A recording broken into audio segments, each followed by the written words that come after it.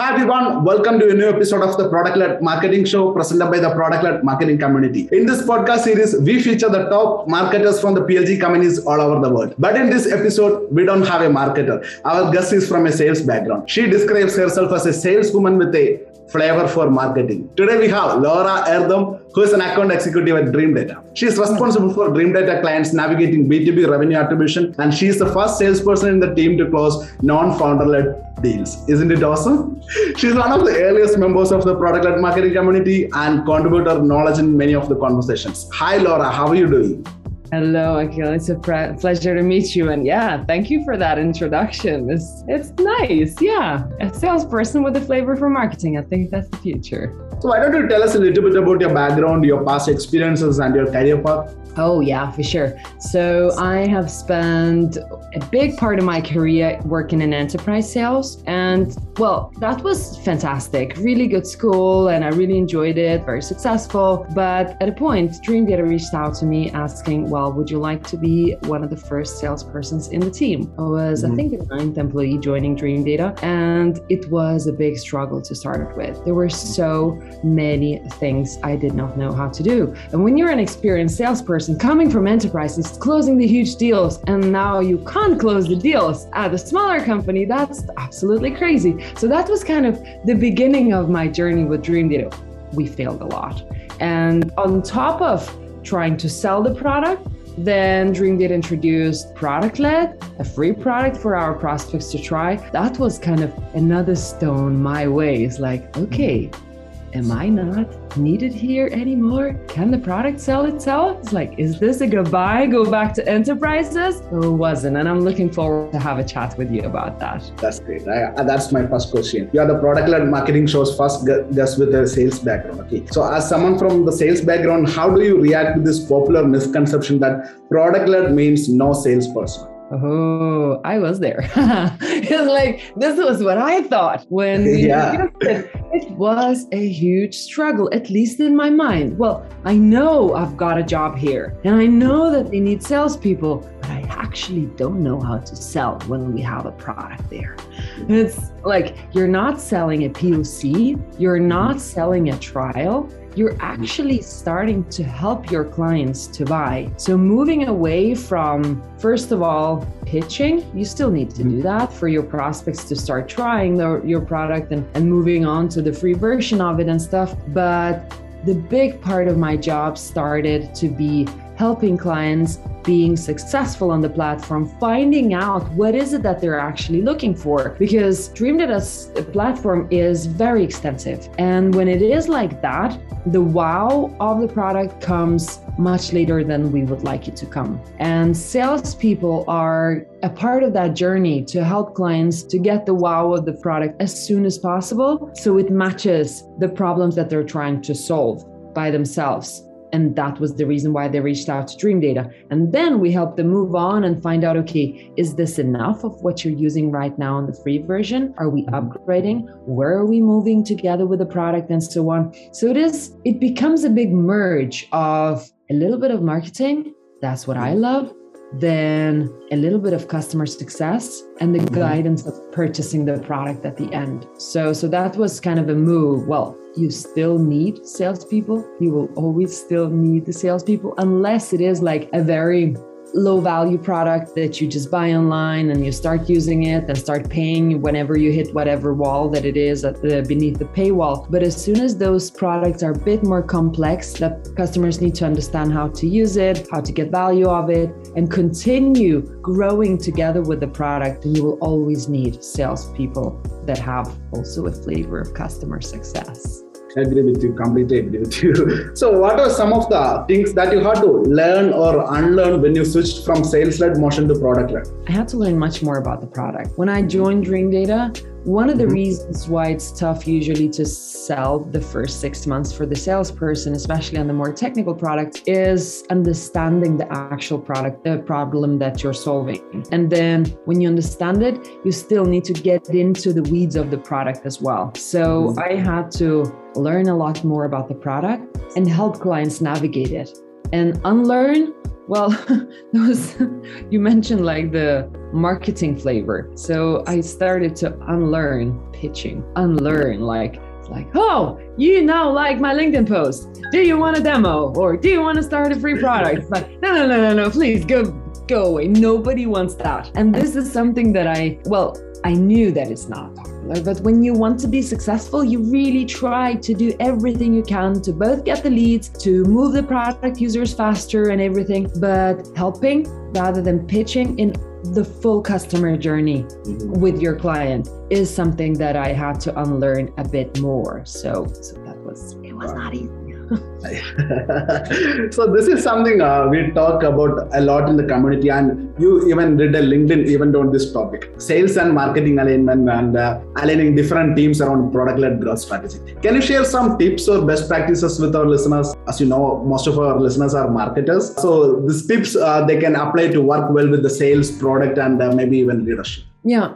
Well, we talk a lot about like common meetings, everybody has to be aligned and so on. It also comes with the size of the company. As soon as you become larger, then it's more difficult, but there has to be touches between marketing and sales and product and customer success. So everybody's aligned. What is it? Which direction are you moving? So it starts with leadership. The cool thing is about Dreamdata is that the transparency of where the product is going. Every week we have an all hands call where we talk a little bit about the product. What did we release? Where are we going? What are customers asking for? So then it's easier for me as a salesperson to understand what is it that we're talking about when we're talking about the product. But then when moving into marketing, that is an even closer collaboration than just once a week presentation and chat. Marketing is on the weekly sales calls where we talk about the deals, and then the other way around. Marketing is clearing out the path and communicating clearly what are the goals of marketing, what kind of leads are we getting, what are we measured upon, how are our leads converting. So it's not just a handover, just there you go, a bunch of leads, go call. No, our marketing is working targeted after very good leads that will close for sales, and then the collaboration is much easier. So when we know that marketing is generating a given amount of leads, then we actually know next month and the month after what is the trajectory of both our demo calls with the clients that are already trying out the product, and how many new business are we going to close. So that collaboration is constant. But I mean, from tips and tricks, the best tips are just to talk to people. If you are a salesperson, you will not be able to close deals alone. I will not be able to close any deals at Dreamdata if I didn't talk with product, especially the big ones, because there are always hiccups. There are always some other things that we need to look into. How can we help our clients? How can we help the prospects that are having some certain problems? Because all of them usually are a bit different. So you don't pick up all of the battles, but the ones that matter, we have a common place where we talk about the product. Both marketing and sales are in that one. And the same goes back to marketing. When marketing knows what product is working upon, then it's easier to plan your marketing strategy, your content and everything, and for sales to pick it up and kind of be the middle ground for it all, both for marketing and for product. So talking of working with your marketing teammates, how does lead qualification and handoff from marketing work for you at Dreamdata? Ooh, this is a very exciting process. Talk. I think at Dreamdata, at least I've noticed that it's a bit different than what I'm used to. So when you say a lead at Dreamdata, it is an actual demo call or an account that is an ICP qualified to sell that have started for free. So those two are leads that we're receiving, a demo call or a qualified free trial for that we can sell to. Everything else, it's still a lead that is being nurtured by marketing. So sales is not picking up on those and marketing is working on them. Let's say ebooks. We only have one ebook on our website and it's just basically a summary of all of our blogs. If somebody is just bored clicking around, they can submit an email and get it in a PDF. This is not a lead. This is an intent from somebody who wanted to read our blogs and our documentation, but sales does not work on that. Maybe in the future, we will start to nurture it a little bit more, but all of our leads are coming in inbound because the marketing machine is working. And as soon as they're coming in, they're well qualified, because that's where that handoff is working. I think it's near perfect. I really love it because marketing is creating very good quality demand. They know which keywords to tackle, where to be advertised, where to be seen. We're very active on LinkedIn, and that's not just a marketing strategy, that's the full revenue team's strategy, that we want to create that demand and awareness in the market that when they're submitting a demo call or they're requesting a free trial, the prospects already know if they are an ICP, if that's a product they can use. We only work with B2Bs. It's very rare that we get a B2C client looking for attribution with Dreamdata. And if they do, then we're very quickly disqualified and send them over to our peers that are working with B2C. And that handoff is much easier because in sales, we know what to expect. We know what kind of leads we're getting. And then later, we know how to further close them because it becomes a much more streamlined process. And then again, if sales is not doing a very good job closing those fantastically qualified leads by marketing, then once in a while we get poked by marketing and say, what's up with that lead? That one got dead. Why did that happen? And then we look into that. Well, there's chemistry, there's timing, whatever can happen as well. But there might be a lot of intent that sales is, too busy to capture or some things like that. Then we get very often poked by marketing as well. So look it up. This company that submitted a demo request you had 2 months ago, they're looking at as a G2. Maybe you want to have a chat with them as well. So that handover is not just, here you go, a lead, go call. But it is a constant work together up till we actually close the deals. So how do you define your sales accepted leads? And is it different from the sales qualification process? Yeah.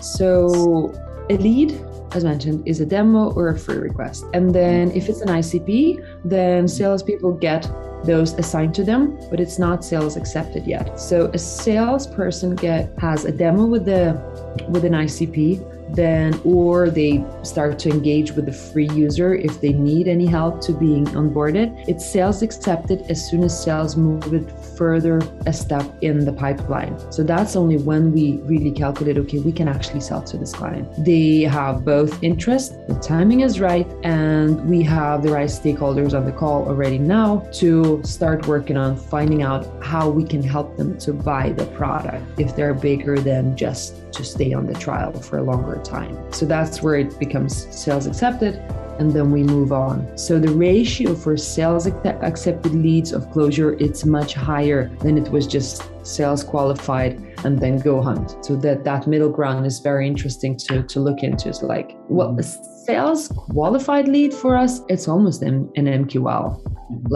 Because a marketing qualified lead is still just a demo and a free request. And as soon as sales says, okay, we're actually actively selling to this client, we're having meetings with the stakeholders, then it's a sales accepted lead. And then from sales accepted to deal closed, then I think the ratio, for us, it takes 2 to 3 months to close the client from sales accepted lead to new business.